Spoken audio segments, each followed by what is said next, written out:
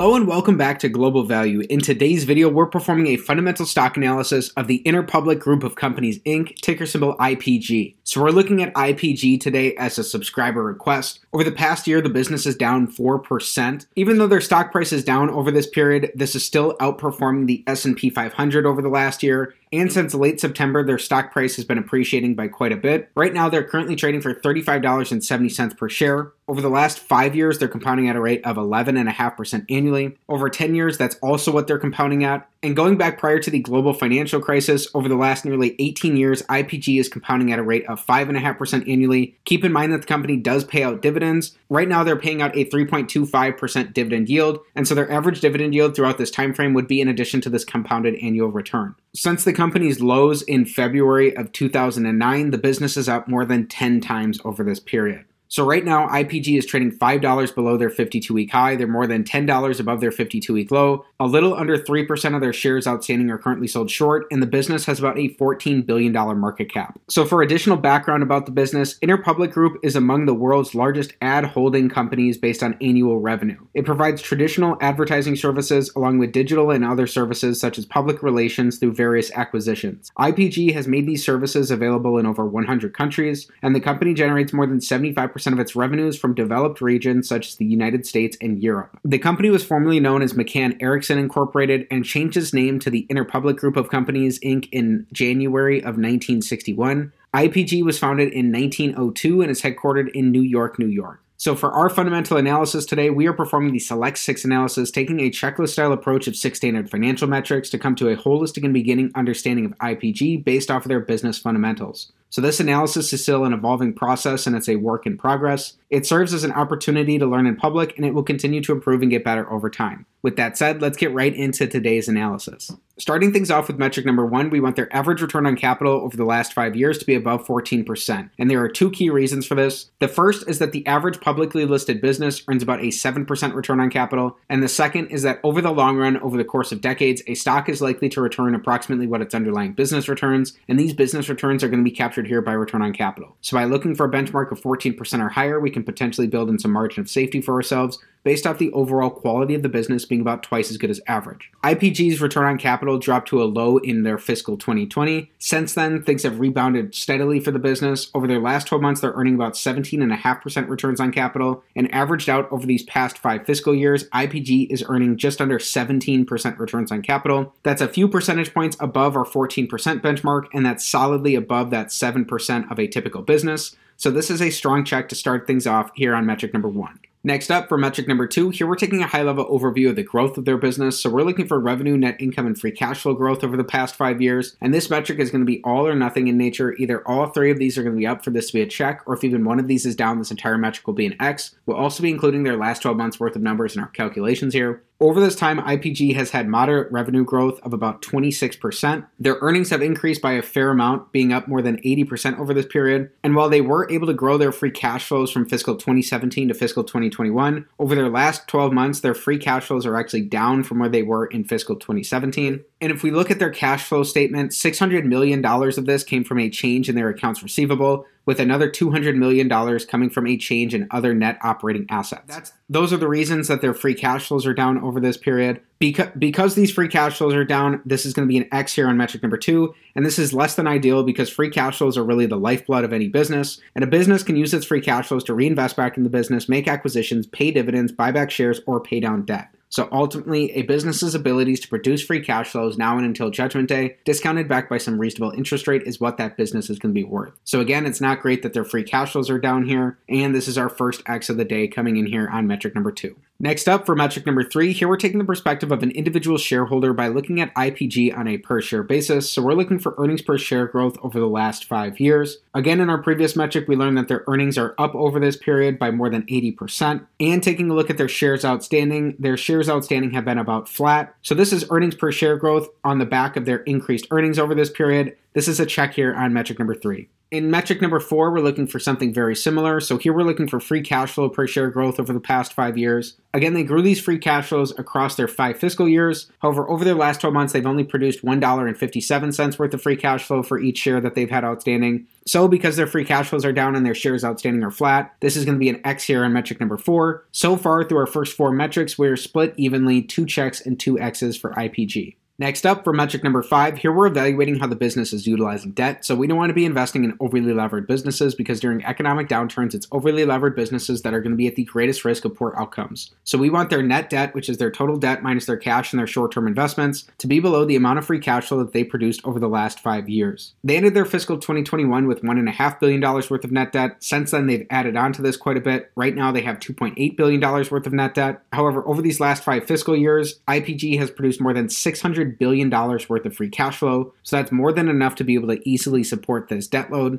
So based off how the business is able to earn free cash flows over this period, it looks like they're employing a modest amount of debt, so this is a check here on metric number 5. Worth being aware of, though, is that over their last 12 months, they've only earned $618 million worth of free cash flow. Even with these currently reduced free cash flow numbers, because of some of these changes on their cash flow statement, the business still looks like it would be able to support this debt position, even if it would be toward the higher end of that range. So it's good that on both a current and an average basis of their free cash flows, IPG does not look like it's overly levered relative to its free cash flows. So to recap where we stand currently, through our first 5 metrics, we have 3 checks and 2 X's for IPG. Then our 6th and final metric, the big metric of them all, we want their average free cash flow to their total enterprise value to give us a yield that's above 5%. If this is the case, this will potentially give us a slight risk premium to the yield of the 10-year treasury, and it'll give us a reasonable starting point for evaluation of the business. So we're using their total enterprise value here because it takes into account both their market cap and their net debt position, and it's going to give us a perspective of the economic reality of the business that's more similar to as if IPG were a private company. So right now, IPG has about a $16.8 billion total enterprise value, and we learned that over the last 5 years, they produced $6 billion worth of free cash flow, meaning that in an average year, IPG is producing $1.2 billion worth of free cash flow. So when we divide their $1,200 million worth of average free cash flow by their $16,800 million total enterprise value, that gives us a 7.1% average free cash flow to enterprise value yield for IPG. That's just under double the yield of the 10-year treasury currently, and that's solidly above that 5% risk premium we're looking for. So this is a check here on metric number 6, as based on these average free cash flows, it does look like there's a potential risk premium being offered by IPG at these valuations. Again, though, keep in mind that their current free cash flows are down from where they've been at historically. So to get a current free cash flow to enterprise value yield for the business, when we divide their $618 million of their last 12 months of free cash flow by their $16.8 billion total enterprise value, that only gives us a 3.7% current free cash flow to enterprise value yield for the business. So that would be slightly below the yield of the 10-year treasury, and that's below that 5% benchmark. Because their current and their average free cash flow to enterprise value yields fall on either end of this slight risk premium, it's likely the case that the economic reality for the business lies somewhere in between the two. So if you're potentially interested in IPG, you would just want to dig in and do more work to understand the business in more depth and understand where its free cash flows are going to be likely at in the future. So just because this is a check here on their average free cash flows doesn't mean that you're going to run out and go buy the business. This type of analysis is not financial advice, and this is just one of our 6 metrics. While these metrics are simple, when they're combined together, they can be very powerful. Then as a bonus, here we're looking at IPG's dividend profile. So again, IPG currently pays out a 3.25% dividend yield, which is about double that of the yield of an S&P 500 ETF currently. However, it's really easy for people to make mistakes by blindly chasing dividends, so it's important to stop and look at the underlying fundamentals of a business and to determine whether that business's dividends are well supported by their cash flows or their earnings, depending on the type of business. For IPG, we want their dividends to be well supported by their cash flows, and they've been able to support their dividends in all 5 of these years. It looks like their cash flows comfortably supported their dividends in 4 of these 5 years. Things were a little dicey in 2018. However, since then, things have been better. Even with their free cash flows declining over this period, Interpublic Group is still able to support their dividends over their last 12 months. However, one thing to note is that the advertising industry is cyclical, and one of the expenses that a lot of businesses cut first is advertising, going into an uncertain economic environment. However, on the flip side of that, Once the economy starts to rebound again, advertising is one of the very first things that picks up, and it tends to pick up at a rate that's slightly faster than overall economic growth. Advertising also has the built-in benefit of being a very asset-light business, even if it is potentially cyclical. So those are just some of the considerations that you'd want to keep in mind as you're doing the work to try to understand where IPG's dividends and where their free cash flows are going to be at 5, 10, 15 years into the future from now. Again, even though these were well supported over the last 5 years, this is just a snapshot of the last 5 years worth of their performance, and this is no guarantee for the future. Then everything we've discussed so far is important, but there's something missing that in my opinion is the main reason to analyze Interpublic Group, which takes us on to using a discounted cash flow model to come to a potential fair value for the business. So a discounted cash flow model is just like any other model in any other discipline. Its outputs are going to be sensitive to its inputs. So here we're starting with an average of their free cash flows over the past 5 years. So these are significantly above where their current free cash flows are at, but these serve to give us a more normalized perspective of the business's abilities to earn. Then using historical growth assumptions based off how the business has grown their average free cash flows dating back all the way till 1990. So it's up to you to do your own homework here to determine whether or not these historical growth assumptions are going to be potentially accurate and applicable to give us a baseline projected estimate for IPG over the next 20 years. But if we assume a growth stage of their average free cash flows over the next 10 years where they grow these at a rate of 3% annually, then we assume a terminal stage for the 10 years out after that where these free cash flows stay flat. If we were to add in IPG's tangible book value today, which is negative, and we were ideally seeking a potential 10% rate of return for the business, then it looks like from today's valuations that a reasonable fair value for the company is right around $30 per share. So that's slightly overvalued compared to what their current stock price is at, just under $36 per share. Keep in mind too that this discount rate would be including their dividend yield, so their 3.25% dividend yield would be included in this 10%, and we would not be doubly counting their dividends. From today's valuations, it looks like you could reasonably expect about an 8% rate of return going forward for IPG using these same historical growth assumptions, with that same caveat about their dividends being included in this as well. So please be mindful of the fact that this type of analysis is not financial advice, it's not a buy or sell recommendation of any security, and before considering any potential investment decision, please consult with the properly licensed and registered legal and financial professionals.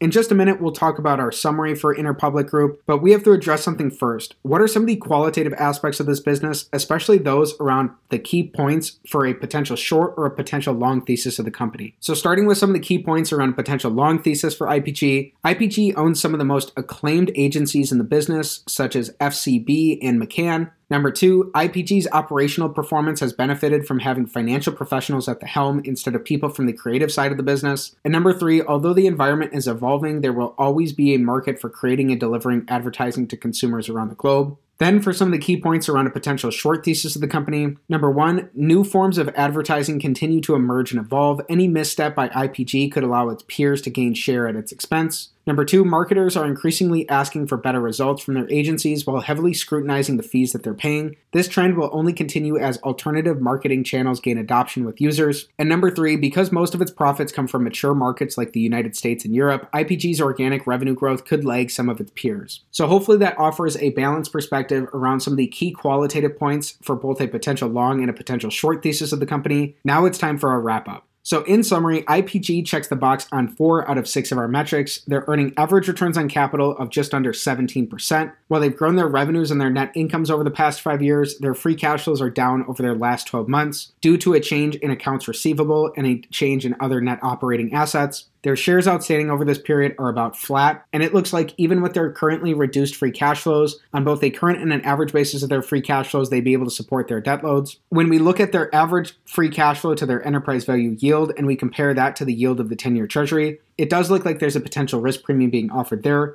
However, that was not the case when we looked at their current free cash flow to enterprise value yield and compared that to the yield of the 10-year treasury. Looking at their dividend profile, in all 5 of the last years and over their last 12 months, IPG has been able to support their dividend payouts with their free cash flows. However, things have gotten tighter for the company more recently over their last 12 months, even if they're still able to support these. And with some recessionary fears, advertising could be one of the industries that gets most affected there. Finally, performing a discounted cash flow analysis of Interpublic Group. If you've done the work and you believe those historical growth assumptions are going to be potentially accurate and applicable going forward for the business over the next 20 years, then it looks like from today's valuations, you could reasonably expect about an 8% rate of return going forward for the business. This would just be slightly below how the business has performed over the past 2 decades or so, with 3.25% of this 8% return coming from their dividend yield currently. So there are reasons why that might not be potentially applicable for the business. So it's worth reiterating that this type of analysis is not financial advice. It's not a buy or sell recommendation of any security. And before considering any potential investment decision, please consult with your financial advisor. This analysis instead serves as a beginning and holistic understanding to help you determine whether it's worth your time and energy to dig in and learn more about IPG. One resource that will definitely help you stay up to speed with what's going on in the market and help you learn more about the business is Seeking Alpha. Checking out Seeking Alpha directly supports the channel as I'm part of their affiliate program. So most of you probably know Seeking Alpha as a source of community written articles on different stocks. But over the past little while, they've actually become a lot more than that with their new offering, which is Seeking Alpha Premium. Premium has a number of different features where you can track buy, hold, and sell ratings on your favorite stocks. These ratings are from the Seeking Alpha community, Wall Street analysts, and Seeking Alpha's algorithm. You can see earnings call transcripts, investor presentations, SEC filings, and press releases all in one place. You can add your own margin of safety targets and get alerts for when your favorite stocks hit that level. You can get unlimited access to Seeking Alpha articles, and you can tailor your reading experience based on the type of investor you are. You can get 10 years of financial data on any stock to help you with your analysis. You can also import your portfolio into your Seeking Alpha dashboard to make researching easier. And if that didn't convince you, the best thing is that an annual plan is only $99. That's only 27 cents per day through my referral link down in the description below. Normally, premium is $239, but they are currently running a general offer for $119. But if you use my link, it's only $99. So check it out if you're interested.